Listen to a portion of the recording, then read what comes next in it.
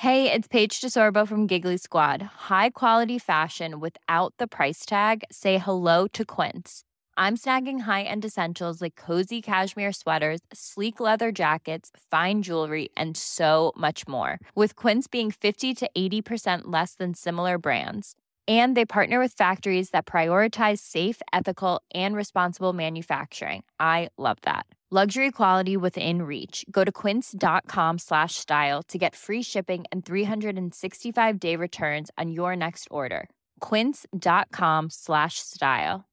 This is Paige, the co-host of Giggly Squad, and I want to tell you about a company that I've been loving, Olive & June. Olive & June gives you everything that you need for a salon-quality manicure in one box. And if you break it down, it really comes out to $2 a manicure, which is absolutely insane. It's also so easy to get salon-worthy nails at home with Olive & June. The difference between how your nails used to look when you did them yourself and now with the Mani system is a complete game changer. The best thing about Olive & June, too, is it's a quick dry. Dries in about 1 minute, lasts for 5 days, and full coverage in up to 1 to 2 coats. Visit oliveandjune.com/perfectmani20 for 20% off your first system. That's oliveandjune.com/perfectmani20 for 20% off your first system. Want flexibility? Take yoga. Want flexibility with your health insurance? Check out United Healthcare Insurance Plans. Underwritten by Golden Rule Insurance Company, they offer flexible, budget-friendly medical, dental, and vision coverage that may be right for you. More at uh1.com. Jävlar. Vintern rasat ut bland våra fjäll. Glad Valborg. Skål. Skål. Bubbelvatten. Det har varit valborg. Och det är 1 maj idag när vi spelar in det här. Hurra. Hurra, hurra, hurra. När ni lyssnar så är det nog inte maj. Ens. Det kanske är värmebölja. Det kanske är midsommarafton. Det kanske är julafton. Vet inte. Men vi har i alla fall firat vår första valborg ihop. Och det gjorde vi hos en av mina vänner som bor på en båt på Skeppsholmen. Och då var vi firade på kajen med han och hans 35 polare typ. Eller grannar egentligen som också bor på båt. Och det skulle vi lite vilja ägna det här avsnittet till idag. Att prata om en grej som egentligen inte hände igår under den middagen. Utan en grej som hände mellan oss när vi kom hem och började prata. Som ledde till att vi somnade lite halvt ovänner skulle jag vilja säga. Ja. Typ ish. Och sen i morse så vaknade vi väl upp i båda någon form av vredes-mode. Ja. Som ledde till att du gick och spelade tv-spel och jag gick ut och gick. Sen blev det lite tårar i soffan. Snack. Och sen har det varit en jättefin dag. Ja. Det känns lite som story of our lives. Att vi har det super fint och sen så dyker upp någonting. Det är lite kris några timmar. Som tur är, så det här håller ju inte i sig i dagar utan det är några få timmar. Ja. Och sen så löser vi det och sen så blir det väl fint efter. Vill du dra vad som hände igår eller ska jag dra? Nej, men dra det du. Okej. Vi var då hos min kompis Johan. Du hade inte träffat någon där så alla var nya för dig. Ja. Vi har ju pratat i tidigare poddar om att det här med sociala situationer, att det har varit lite känsligt för oss. Så. Där jag har gått in i någon mode av att jag lite tar ansvar för dig och jag tror att jag behöver typ hålla dig i handen. Jag är rädd att jag ska skämmas, att jag inte ska kunna koppla av och så. Och du har varit i ditt... Ja, men kanske varit både nervös och sen att det har varit extra tufft att vara med mig i sociala sammanhang. Just för att du vet om att jag kanske går på helspänn och så. Så jag var lite, jag var inte jättenervös men jag var lite nervös igår. Ja. Och jag är ju också jättemån om att alla som träffar dig ska få se hela dig. Och det här har jag ju pratat med dig om förut. Men jag upplever ju ibland att det i sociala situationer har varit så att du tar med liksom 5% av dig själv in. Och lämnar 95% ute. Och det är något som jag kanske har lagt märke till att det är tråkigt. Att inte alla får se hela dig. För att du är så fantastisk, hela du. Så. Ja, de sakerna du får se. De sakerna jag får se, exakt, som inte andra får se. Och Och det gör ju att då kan jag nog bli lite att jag går in och gärna vill lyfta dig. Och jag vill liksom framhäva dig inför andra. Och jag vill hjälpa dig på ett sätt. Så att du ska känna dig trygg. Och så att andra ska få den här fina bilden av dig som jag har. Och igår så träffade vi jättetrevliga människor. Och det var jättemånga som var nya för mig också. Och du och jag stod och pratade med några personer under kvällen. Och det här var ingenting som du tänkte inte på det här någonting under kvällen. Och för att jag sa det här till dig sen när vi kom hem. Men det jag gör, som jag märker att jag gör, som jag berättade för dig på kvällen, det är att jag har upplevt att du är lite otydlig ibland när du kommunicerar. Att du liksom säger någonting och så uppfattar jag det som att den som lyssnar inte riktigt hänger med. På något, alltså lite så här, vad sa nu? Eller så här, ja, det här fattar jag inte. Och jag är så himla lyhörd för det här. Jag kan ha fel, men jag tycker mig se att så här, någon rynkad panna eller så. Och då hoppar jag in och liksom förtydligar vad du har sagt. Ja. Att så här, ja men som Carl Mikael säger så bla bla bla. Så att det blir inte att jag säger så här, ja Carl Mikael ska bara så här, nu sa du det här otydligt. Det är inte så, jag gör det ganska smidigt. Och det sa du sen, du har inte ens märkt att jag gör det här. Men i alla fall, jag går in och typ förtydligar saker som du säger. Och det var en jättefin kväll och du klarade dig själv. Och jag var ju liksom, jag såg ju inte ens dig på några timmar för att du stod och snackade med någon och sådär. Så att det blev en jättefin kväll, verkligen. Och jag kände inte alls behov av att ta hand om dig på något sätt. Och sen när vi kommer hem så frågade du, ja men hur upplevde du kvällen? Och då så sa jag det här att ja, men jag lägger märke till att jag ibland går in och hjälper dig och förtydligar det du säger. Ja. Och vad hände i dig då? När jag sa det. Ja, då blev det tufft direkt. Jag tror jag väldigt snabbt kastade in i liksom, jaha, hjälper du mig? Liksom, jag klarar ju mig själv. Jag kan stå på mina egna ben. Även om jag nu i efterhand kan liksom förstå vad du gör. Det är liksom någonting väldigt fint i det. Så för mig så blev det så här, ja, men ska du ta ansvar för mig? Kan du inte lita på att jag klarar mig själv? Så då blev det inte tufft direkt, men jag kände rätt snabbt att jag ville säga till dig, men du behöver inte det. Du behöver inte gå in och ta ansvar för mig. För jag frågade dig också så här, för vems skull gör du det för? Är det för din skull, eller för deras skull, eller för min skull? Och då sa du bland annat att det är för min skull. Ja. Och då sa jag så här, men du behöver inte göra det för min skull. Och samtidigt så kände jag då när vi pratade om det, du liksom förstod inte riktigt vad jag menade. Eller det var någonting som att vi inte riktigt förstod varandra. Och att då liksom fortsatte jag försöka förklara för dig varför det var viktigt för mig. Och då märkte jag liksom att men det gick ändå inte fram hos dig. Och då ville jag liksom gärna berätta ännu mer. Liksom varför, men det är liksom för att då känner jag att det blir någon slags polis. Eller att du blir liksom någon slags mamma till mig. Och jag tror för varje ord som jag använde, typ polis och mamma, så märkte jag hur du reagerar mer och mer på det. Och då vill jag använda ännu mer ord för att försöka få dig att förstå. Och det var sent, klockan var typ 2-3 på natten. Det var mörkt i sovrummet när vi liksom hamnade i det här. Och till slut så kände jag liksom också så här, desto mer du inte förstod mig, desto mer du kanske stod på liksom, men det du gjorde var god vilja och det du gjorde var okej, och människor förstår inte mig och sådär, men desto argare jag blev. Och jag tror desto argare jag blev, desto argare du blev. Vi tappade kontakt med varandra. För jag märkte när vi la oss ner i sängen, men då hade vi väldigt fin kontakt med varandra. Jag höll om dig och du hade din hand på mig.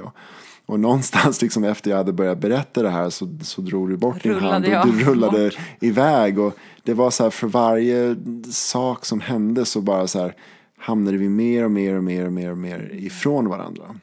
Jag blev så förvånad över din reaktion. Jag tror inte att jag var beredd. Jag trodde nog att du skulle möta det med mer nyfikenhet. Att så här, jaha, gör du det? Gud. För jag frågade dig också så här, har du lagt märke till att jag gör det? Och då sa du nej, det har jag inte. Du hade i alla fall inte gjort det då under kvällen. Och Och du sa ju, ska vi dra den? Ja men så här, du sa att ja det kanske jag har ibland, inte ikväll men jag har gjort det förut. Och sen i morse så rättade du dig själv och sa att nej jag ljög igår när jag sa det. Ja. Men för att jag vill, och jag förstår att du gjorde det. Ja. Att det kändes, det kanske känns lättare att stå på sig i en åsikt. Att det inte känns okej om man också kan bekräfta att man har känt det så. Så jag fattar att du gjorde det och jag tyckte att det var modigt att du erkände i morse att du ljög. Men så att då, facit är då att du inte har lagt märke till att jag har gått in och hjälpt till. Och då blev det för mig så här, men hallå, om du inte har märkt det, hur kan du inte, hur kan det vara då så här, liksom, hur kan du känna dig trampad på i efterhand om du inte gjorde det när det hände? Det var min reaktion. Och att jag kände, hur kan du inte se min goda intention? Hur kan du inte se att jag menar väl? För att det är ju bara det är ju min enda utgångspunkt, att jag menar väl och att jag vill dig väl. Jag vill både att andra ska förstå och liksom hänga med. Men jag vill också att du ska känna att du liksom blir förstådd och lyssnad på, att folk är nyfikna och på dig och så. Så att det är verkligen bara av omtanke jag gör det. Så jag blev jättechockad när du blev så här, det där känns inte okej i mig. Och jag bara, what? Ja. Och så att min vrede kom ifrån, hur fan kan du inte se min goda intention? Och ja, det kanske inte är rätt att göra så. Alltså det var inte att jag försökte inte försvara beteendet, men jag försökte försvara min intention och välvilja. Och det kändes som att det var den som blev överkörd. Även om det inte var så, men det kändes så. Och det gjorde mig lack. Att det var nästan som att jag tolkade dig som att du trodde att jag gjorde det här för att vara alltså någon härskarteknik. Eller för att så här, höja mig själv. Eller för att av egoistiska skäl. Ja, så kände jag inte igår alls. Nej, så det var nog mer bara din egen tolkning. För det var verkligen inte så som jag kände det. Nej. Men då i alla fall så somnade vi. Och sen, alltså som du sa, vi kom hem vid 2 på natten och var supertrötta. Så att vi somnade väl mer med så här, okej, vi tar det här imorgon. Ja. Och det vet jag att du har sagt förut att du inte har tyckt om det så mycket. Att så här, att inte, jag menar, att lägga saker på is eller på paus. Eller så här, kan vi ta det här sen? För det har jag sagt några gånger förut när vi har tjafsat. Att säga, jag orkar inte ta det här nu. Jag måste typ iväg och jobba eller jag måste göra det här. Men igår så sa du att det kändes helt okej att göra det. Ja. Och det känner jag också så här. Jag har verkligen förståelse för den grejen att du vill ta det direkt. Samtidigt som det kan också vara att om man är jättemycket effekt. Och det har ju du sagt kopplat till dina förra relationer. Att du har ibland behövt paus. Att om du går in i jättestark affekt och är liksom skitarg, så kanske man inte där och då kan vara så förnuftig och kan kanske inte möta någon på ett liksom respektfullt sätt. Och då är det viktigt att man säger stopp och att man känner efter att så här, men jag kan inte möta dig nu. Jag kan inte prata nu för jag kommer bli elak eller jag kommer... Alltså för mig, jag måste inte ta det på en gång, men om vi har möjlighet att göra det så tycker jag om att ta det där och då. Ja. Men jag brukar ju lyfta upp frågan, vill vi ta det nu? Och om vi båda vill det, men då tar vi det. Men om vi inte är på en plats där vi kan ta det, men då kan vi ta det senare. Men det som brukar hända i mig är att desto längre vi låter det vara osagt, desto ibland kan jag hamna på en sån plats liksom, där jag har svårt att nå ut tills vi har rätt ut det. Så det blir som någonting som hänger över mig tills vi har klarat av det. Ja. Det är väl lite mer det handlar om. Att jag har liksom svårt att bara släppa det helt tills vi har tagit det, om det är någonting som är tillräckligt tufft. Har det inte också varit så här att för dig har det varit att du har haft ett motstånd eller en ovilja i att vara alltså så här, vara disconnectad och så under längre tid, att du vill liksom ta dig ur det och hitta till, ja men i alla fall att så här, nu möts vi, eller nu är vi i synk. Medans jag har ju en erfarenhet av sen jag var liten att jag alltid skulle vara mogen och vuxen och jag fick inte vara arg. Det var min upplevelse. Det var inte så att folk sa så, du får inte vara arg. Men jag och min syster bråkade ganska mycket en period när vi var små och hon var väldigt snabb på att säga förlåt och vilja bli vän. Och jag var jättelångtjurig när jag var liten och var så, nej men jag har inte tjurat klart. Och hon var så här, men hallå, nu kommer jag ju säga förlåt här. Kan vi vara vänner nu? Och då kände jag inte det som att jag fick vara arg. Utan att jag hela tiden var tvungen att svälja den ilskan och verka glad. Så det är nog också lite, jag får lite eksem när jag känner att jag måste ta mig ur en känsla. Eller att lösa. Och det, jag fattar att det kommer från gammalt. För att det här är inte samma situation. Och jag vet att jag inte mår bra av att hamna i det där svarta hålet. Men det är nog det som händer med mig. Att min kropp bara skriker. Alltså här, försök inte ta mig ur det här. Ja. Låt mig vara i det här. Ja. Och så. Men då i morse i alla fall så gick jag en promenad. Och du vaknade. Låg och tittade upp i taket ett tag. Och sen bara, nu ska jag spela tv-spel. Jag är skitar. Okej, hej då. Gick du och spela tv-spel. Och sen så pratade vi i soffan när jag kom tillbaka från min promenad. Vi käkade frukost. Hur upplevde du det? När vi pratade.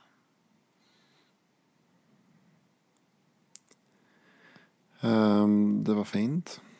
Jag ska försöka tänka tillbaka till hur det var. Det var tufft också. Ja, det var tufft. Eller det gick i vågor. Mest tufft i och för sig. Ja. Jag tror vi hamnade på en väldigt fin plats efteråt. Jag tror att alltså innan jag ens klev upp ur sängen så kände jag liksom fortfarande den här att det fanns någonting väldigt starkt i luften kvar från igår. Det var ingenting som jag vaknade upp och sen så hade jag glömt bort det. Liksom satt fortfarande kvar i min kropp.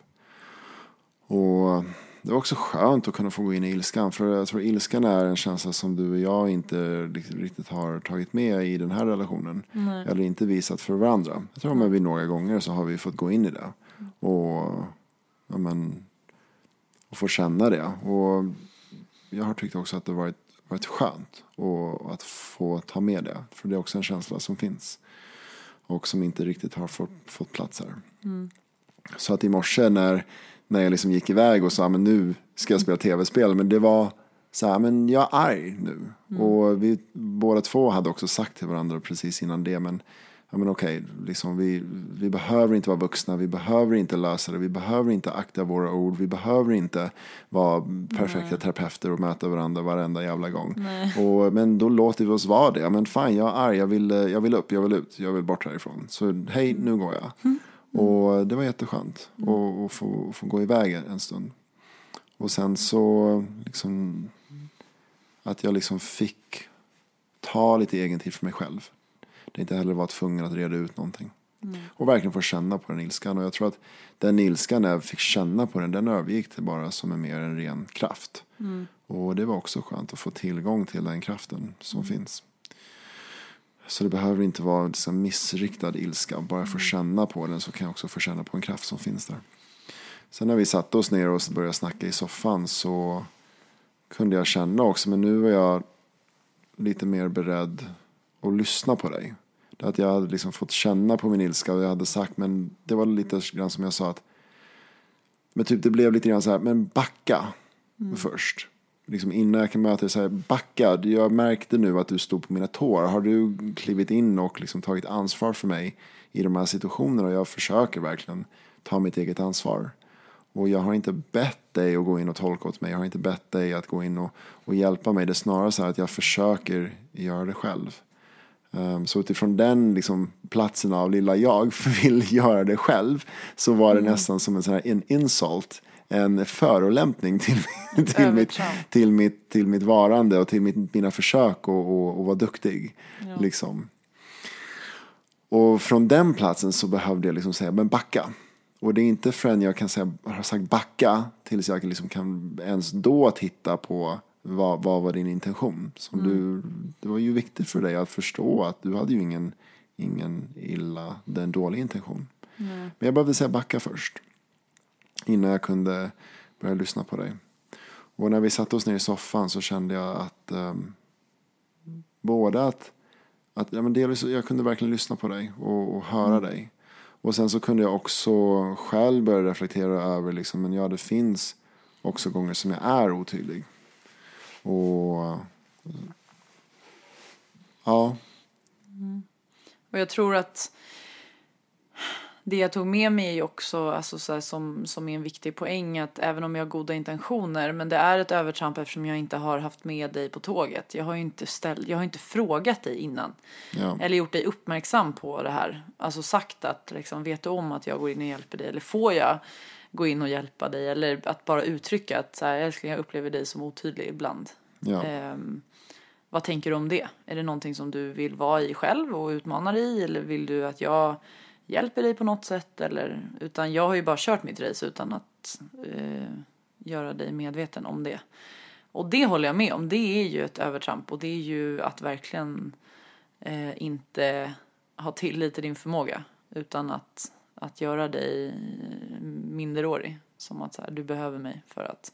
Plus att jag ger ju inte dig en chans heller. Nej. Att få bli medveten eller förändras ens. För att hur ska du kunna göra det om du inte ens vet? Jag tror det finns någonting här. Jag vill göra mina misstag. Ja. Och sen så det schyssta där är att liksom, jag är också öppen för att ta emot feedback. För att se och veta när jag har gjort misstag. Ja. Och precis som du säger, om du går in och förtydligar hela tiden för mig och jag inte märker det som jag inte har gjort.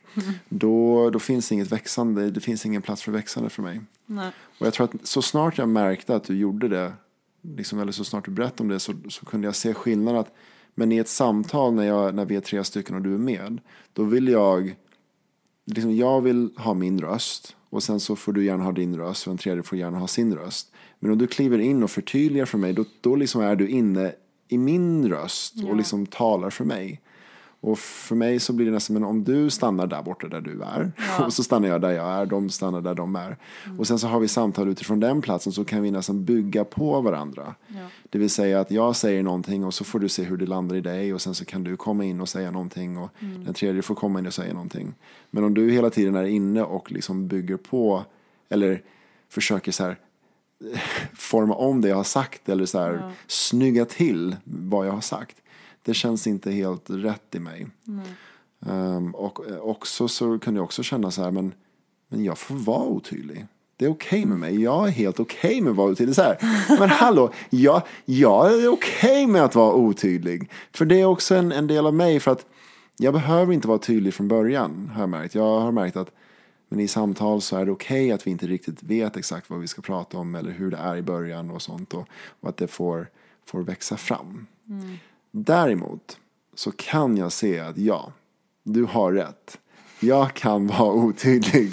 Och det här märkte jag av idag när jag var ute och sprang med min syrra. Det var att vi parkerade min bil. Jag hade hämtat upp henne. Vi skulle vara ute och springa i Hellasgården. Och vi skulle gå ut och springa. Och jag hade min GPS-klocka med mig. Och vi var så här lite osäkra på så här, vart ska vi springa och hur ska vi hitta tillbaka. Och då hade den här GPS-klockan. Och då kan man på den liksom ställa in sin startposition. Så att man när som helst kan liksom trycka och sen så komma tillbaka till början. Och sen så, men jag hade inte berättat det för min syrra. Så började vi springa och vi började snacka om det här med men hur ska vi hitta tillbaka. Och sen så sa jag så här, men vet du vad, jag har en sån här. Och sen så sa jag inget mer, för jag tittade på min klocka. Och så insåg jag att men den hade inte lokaliserat GPSen. Och jag visste sen innan, men det kommer ta typ 10 minuter. Så då tänkte jag, men det är ingen idé att vi använder den. Nej. Men sen så sa jag ingenting mer. Och liksom, i mitt huvud så tänkte jag hela den här meningen färdigt. Ja. Men så här, 2 minuter senare så medan vi springer så säger min syrra så här, ja, och sen då? Och jag bara, vadå sen då? Och säger, men du sa så här att du har en sån här. Och sen så sa du ingenting mer. Och jag bara, just det där var väl lite otydligt. Ja. För i mitt huvud så var det mycket tydligare än vad som kom ut. Ja. Och sen så medan vi var ute och sprang och sen så typ 20 minuter senare så var det en annan situation som jag inte kommer ihåg exakt vad det var just nu, men jag började säga någonting. Och sen så liksom speglade hon tillbaks mig, men hur menar du? Nu förstod jag inte. Och jag insåg där och då också just det jag hade sagt liksom lät på ett helt annat sätt i mitt huvud än hur det kom ut. Ja. Och då kunde jag också relatera tillbaks till dig och det du sa. För när du sa det igår kväll och när vi pratade om det i morse, så kunde inte varken du eller jag hittar något konkret exempel när jag hade varit otydlig. Så i mitt huvud så var det mer så men du har en kritik mot mig som egentligen inte stämmer, för vi har ingen konkret exempel. Och då har jag ingenting att relatera till. Du har liksom den här kritiken som du ser, men du kan inte säga när och var och hur. Och då blir det som någon slags, hallå, vadå, ska du anklaga mig för någonting, men du har ingen bevis. Men det var liksom så att när jag ändå tog med det du sa, för jag minns att i soffan och efter vi pratade så försökte jag ändå sätta mig in i din situation och försöka sätta mig in i, okej, finns det någon sanning i det du säger? Och även om jag inte kunde hitta det då kom exemplet av sig själv rätt snabbt, 2 gånger på raken. Och det var intressant. Så det vill jag skicka med dig, att du var ju inte helt ute och cyklade. Och det var snarare så här mina egna tankar om vad du sa och hur hemskt det var i mitt huvud som gjorde det jävligt jobbigt för mig. Ja, men då är det inte också skillnad på just alltså det är en sak att om du är otydlig eller inte, det är någonstans här, det är en del av det. Men den andra delen är att jag någonstans gjorde ett övertramp genom att gå in och hjälpa dig när du är otydlig. Alltså att det är två skilda saker i det här. Och att så här, vi pratade också om det, att gå in och hjälpa, för att det finns vi har ju snackat jättemycket om någonting som heter Wheel of Consent som vi kommer prata om mer i ett annat avsnitt.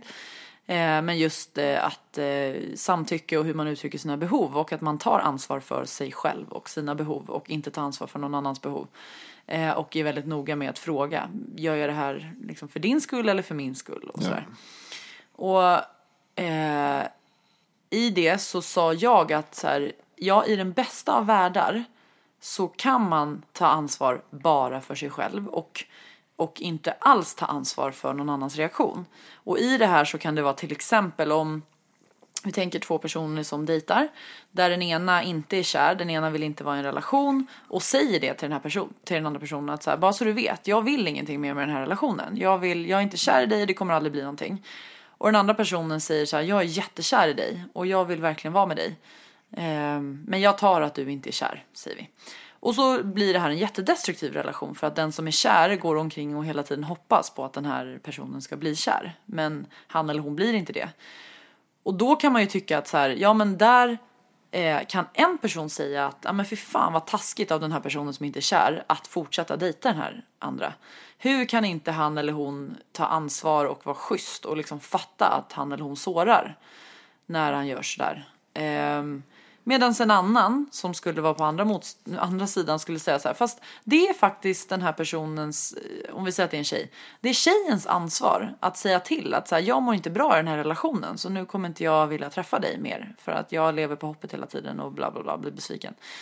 Och det snackade vi om idag, så här, när typ kändisar säger att så här, men jag kan inte ta ansvar för hur andra människor beter sig eller om människor tar efter vad jag gör, utan jag utgår bara från mig och det är andra människors ansvar om de vill typ ta droger eller om de vill bla bla bla eller om de vill. Jag utgår bara från mig själv.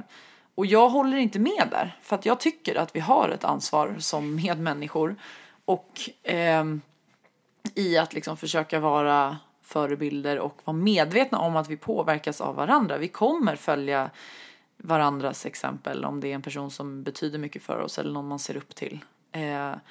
Och i det så det är en inre konflikt i mig, för att i det här, jag hör vad du säger, att du vill göra dina misstag själv och att du klarar av det, och det vet jag, det har jag tillit till. Jag är inte alls orolig när det gäller dig. Men jag tycker att det är en viktig aspekt i det här, att det finns någonting fint, tycker jag, i att också vilja hjälpa. Och jag har svårt att liksom inte gå in och ta ansvar när jag tror att någon annan kanske far illa. Och samtidigt så kan man se det också som att gud vad jag gör den personen björntjänst. För att jag bara liksom fångar upp när den personen kanske behöver falla. Och behöver, som du säger, göra sina misstag.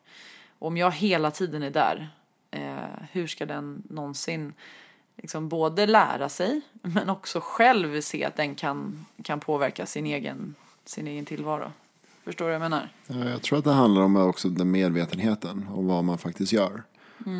att du går in och räddar, du går in och fångar upp, eller du går in. Men då kan du också ställa frågan, vill du det här? Du kan ju fråga mig. Jag ser att det ibland blir lite otydligt. Och vill du att jag går in och förtydligar? Eller vill du att jag...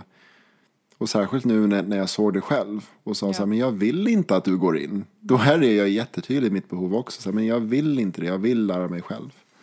Ja.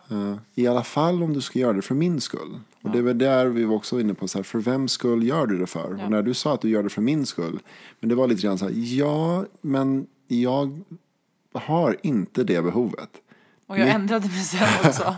Så det är lite för min skull. Ja, verkligen. När vi fick verkligen se på det. Men för vem skull är det för? Och då kan jag köpa det. Ja, men det är för din skull. Det är för att du känner dig trygg i när både jag och den andra personen som vi pratar med förstår vad som pågår. Men det är inte för min skull. För jag kan trivas i otydligheten. Inte att det ska vara totalt kaos i samtalet. Men liksom är det lite otydligt. Men vi har ju liksom tid på oss och reda ut det. Ja. Och komma fram till det. Hey, it's Paige DeSorbo from Giggly Squad. High quality fashion without the price tag. Say hello to Quince. I'm snagging high-end essentials like cozy cashmere sweaters, sleek leather jackets, fine jewelry, and so much more. With Quince being 50 to 80% less than similar brands. And they partner with factories that prioritize safe, ethical, and responsible manufacturing. I love that. Luxury quality within reach. Go to quince.com/style to get free shipping and 365-day returns on your next order. Quince.com/style. Imagine the softest sheets you've ever felt. Now imagine them getting even softer over time. That's what you'll feel with Boll & Branch's organic cotton sheets. In a recent customer survey, 96% replied that Boll & Branch sheets get softer with every wash. Start getting your best night's sleep in these sheets that get softer and softer for years to come. Try their sheets with a 30-night guarantee. Plus, get 15% off your first order at bollandbranch.com. Code BUTTERY. Exclusions apply. See site for details. Mom deserves the best, and there's no better place to shop for Mother's Day than Whole Foods Market. They're your destination for unbeatable savings, from premium gifts to show-stopping flowers and irresistible desserts. Start by saving 33% with Prime on all body care and candles. Then get a 15-stem bunch of tulips for just $9.99 each with Prime. Round out Mom's menu with festive rosé, irresistible berry chantilly cake, and more special treats. Come celebrate Mother's Day at Whole Foods Market. Even when we're on a budget, we still deserve nice things. Quince is a place to scoop up stunning high-end goods for 50 to 80% less than similar brands. They have buttery soft cashmere sweaters starting at $50, luxurious Italian leather bags, and so much more. Plus, Quince only works with factories that use safe, ethical, and responsible manufacturing. Get the high-end goods you'll love without the high price tag with Quince. Go to quince.com/style for free shipping and 365-day returns. A lot can happen in the next 3 years. Like a chatbot may be your new best friend. But what won't change? Needing health insurance. United Healthcare Tri-Term Medical Plans are available for these changing times. Underwritten by Golden Rule Insurance Company, they offer budget-friendly, flexible coverage for people who are in between jobs or missed open enrollment. The plans last nearly 3 years in some states, with access to a nationwide network of doctors and hospitals. So for whatever tomorrow brings, United Healthcare Tri-Term Medical Plans may be for you. Learn more at uh1.com.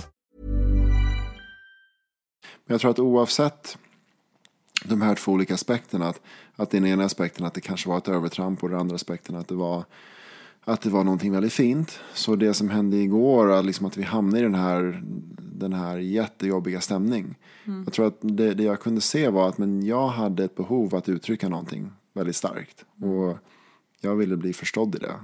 Och du å andra sidan hade också ett behov att uttrycka någonting. Och du ville bli förstådd i det. Och i det ögonblicket så var ingen av oss vid det tillståndet att vi kunde bara lyssna på den andra. Och bara få ta in och ta emot.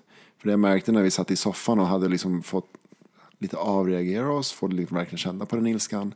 För att jag kunde verkligen ta ett steg tillbaka och lyssna på dig. Och då kunde jag liksom höra dig på ett helt annat sätt. Och samtidigt när jag fick uttrycka mig så märkte jag att du lyssnar på mig. Och du kunde till och med spegla mig tillbaks. och förstå. Men det var en helt annan samtal än den vi hade 2-3 på natten. Ja. Jag tror också det att så här, i parrelationer så kan man ta de här jobbiga samtal liksom, när det verkligen så här är minst lämpligt. När man är som absolut mest trött, eller om man har barn, liksom, när de liksom mitt i läggdags, eller när det liksom är precis innan man är på väg till jobbet, eller när det är precis någonting. Vi pratade, ja, precis. Vi pratade med ett par förut där liksom så här, när de var tillsammans så tog de inte de här jobbiga sakerna, men när den ena var iväg på jobbet då kom den andra personen på vad det var som var felet och liksom kunde formulera sig, så då skrev de ett långt sms varje gång liksom till den andra personen som var mitt uppe i jobbet och kaos på jobbet och sånt, och det var då det passade för henne, men det passade inte för honom. Nej. Så det är så här, ja men för så här, 3:00 på natten, vi är inte vid våra sinnesfulla bruk. Nej. Och det tyckte jag var väldigt moget av oss, eller väldigt vuxet på något sätt, att faktiskt bara komma till den punkten och säga, men det är okej. Ja. Vi är trötta, vi är arga, men vi pausar just nu för vår egen skull. Ja. Vi måste inte ta död på oss själva nu, och både du och jag liksom kunde också bara släppa det där. Men sen var det såklart var det med på morgonen. Men då var vi också lite mer utvilade. Ja. Och fortsatte ta ansvar för vad vi behövde. För varken du eller jag var på den platsen där vi kunde egentligen snacka med varandra då. Mm. Att vi faktiskt behövde känna på att det tuffa. Mm. Och det tycker jag... Jag fick med mig på en av de workshops som jag har varit på förut. Så fick jag med mig nästan som en övning som man kunde göra. När man liksom hamnar i de här jättetriggade situationerna. För i alla relationer så kan vi hamna där. Särskilt i kärleksrelationer. Liksom att komma till den punkten där man bokstavligt talat vill slita huvudet av den andra personen. Och så här, men jag hatar dig, din jävel. Och i det ögonblicket när man är som mest triggad och vill liksom döda som mest. Där är man, och när båda två är i det, när det är så lätt att gå till attack. Där kan man också kalla en time-out. Och bara säga, men stopp, time-out. Här kommer vi ingenstans. Det här leder bara till liksom destruktivitet. Det här leder bara till döden. Och där kan man ta en time-out. Men i time-outen så är det viktigt också att säga, nu tar vi en time-out. Men då kan man också säga, vi ses om 3 timmar. Eller vi ses när vi har lugnat ner oss. Så att man tar en time-out så att det inte betyder att man liksom så här springer iväg och överger varandra. Men vi säger, vi tar en time-out för vi behöver lugna ner oss. Eller jag behöver lugna ner mig. Det här liksom har blivit för mycket. Och att det är tidsbestämt. Ja, att det är tidsbestämt, det är viktigt. För så att man inte känner sig övergiven heller. Ja. Liksom den personen som inte kallar time-outen.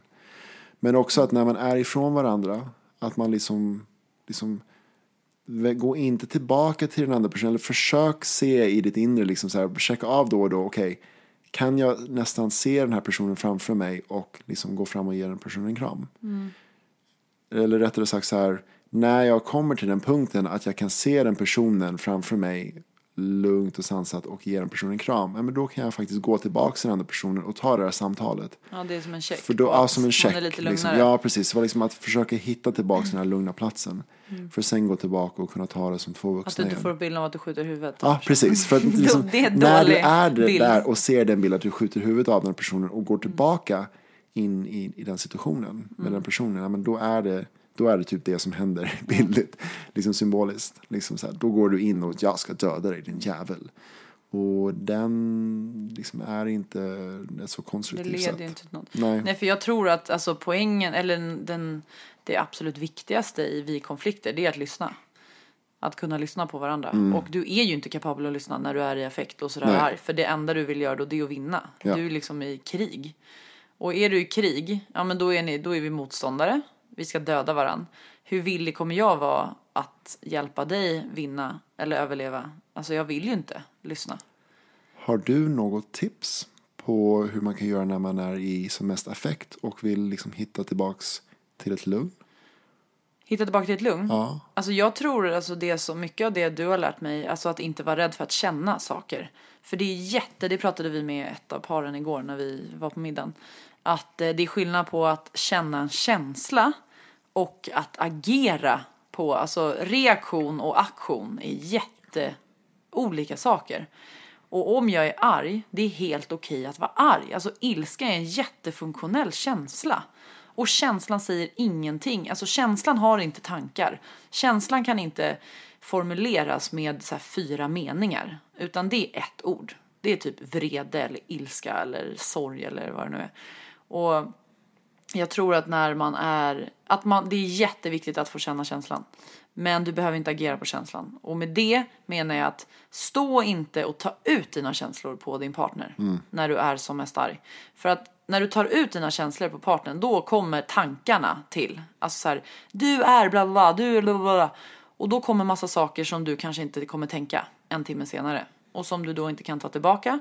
Det är ofta jätteokonstruktivt. Väldigt anklagande. Inte så liksom, objektivt.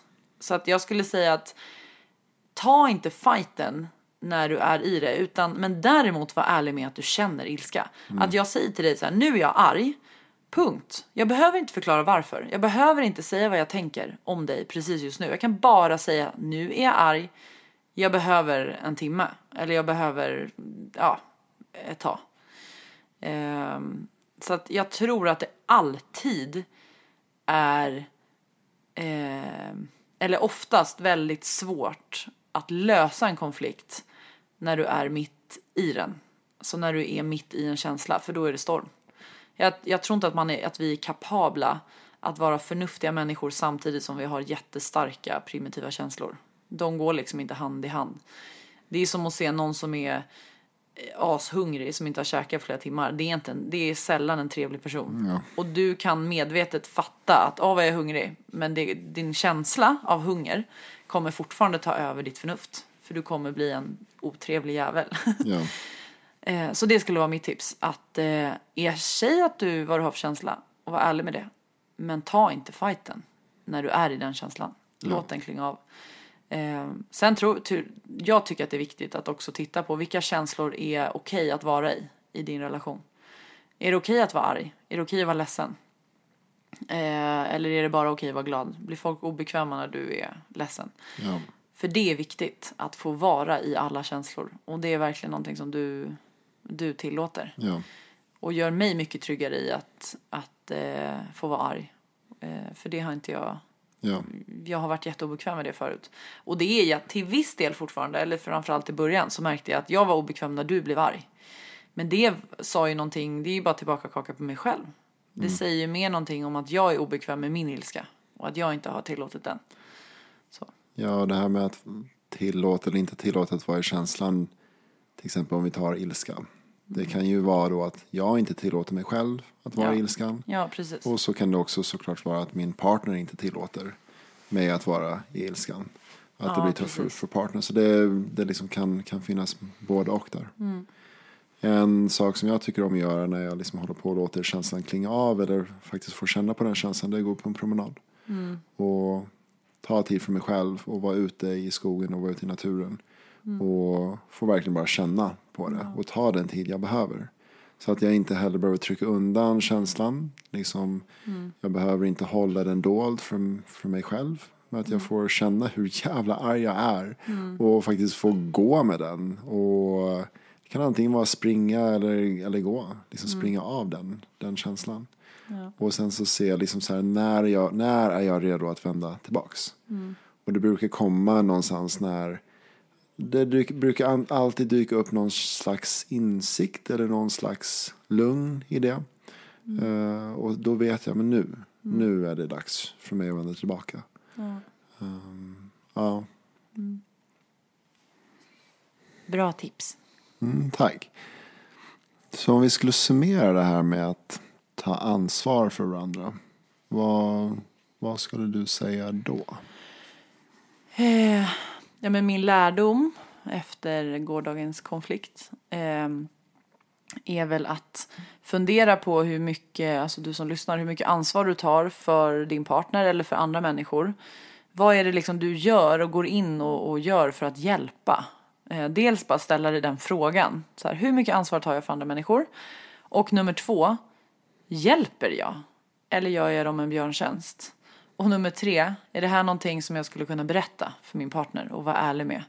För att om du inte har med den personen på tåget så är det ett övertramp, skulle jag säga. Och bara bli medveten om det. Så här, för vem skull går jag in och hjälper? Är det för min skull eller är det för en andra skull? Och är det för en andra skull, ja men då har den all rätt att få veta vad du håller på med. Ja. Så. Ja, men det sista du säger där vill jag nog också lägga till och understryka där. Men för vem skulle jag är det för? Är det för min skull eller är det för din skull? Och om jag gör det för din skull, ja men precis som du säger, då skulle jag till och med kunna fråga dig. Vill du det här? Om du inte vill det här, då vet jag det. Då behöver inte jag fortsätta göra det. Och särskilt om jag tror så här att jag gör det för din skull, men egentligen gör jag det för min skull. Så här, det blir liksom lite otydligt för vem skull jag gör det för. Men också så här, om jag skulle sluta göra saker för din skull. Om jag skulle sluta gå in och rädda dig, vad hade jag egentligen velat göra då? Och då hade jag kanske gjort någonting helt annat. Och verkligen stått upp för mina behov. Och helt plötsligt upptäcka att wow, mina behov också får plats. För vi kan vara så upptagna med att försöka liksom rädda och hjälpa den andra. Och se till att den personens behov får plats. För att vi sen till slut att våra behov ska få plats. Ja. Men det är nästan som att vi tror att vi måste tillfredsställa den andra innan vi kan bli tillfredsställd först. Att jag måste liksom ge dig det jag egentligen längtar efter. Men det är mycket renare om jag faktiskt bara frågar eller uttrycker vad jag längtar efter. Och så ofta som vi vill att den andra personen ska läsa våra tankar. Ja, men om jag ger det här tillräckligt mycket, då kommer jag få det tillbaka. Men så är det inte. Och den andra personen kanske inte vill ta emot det jag ger. Och samtidigt den andra personen kanske också längtar efter att få ge tillbaka till mig. Men då behöver jag uttrycka det. Hoppas det där var tydligt för dig som lyssnade nu. Det sista du sa, det var lite otydligt för mig. Det var en bra summering för det här. Fantastiskt. Och så bara låter jag dig vara lite otydlig. Ja, tack. Älskar dig. Älskar dig också. Puss. Puss. Hej.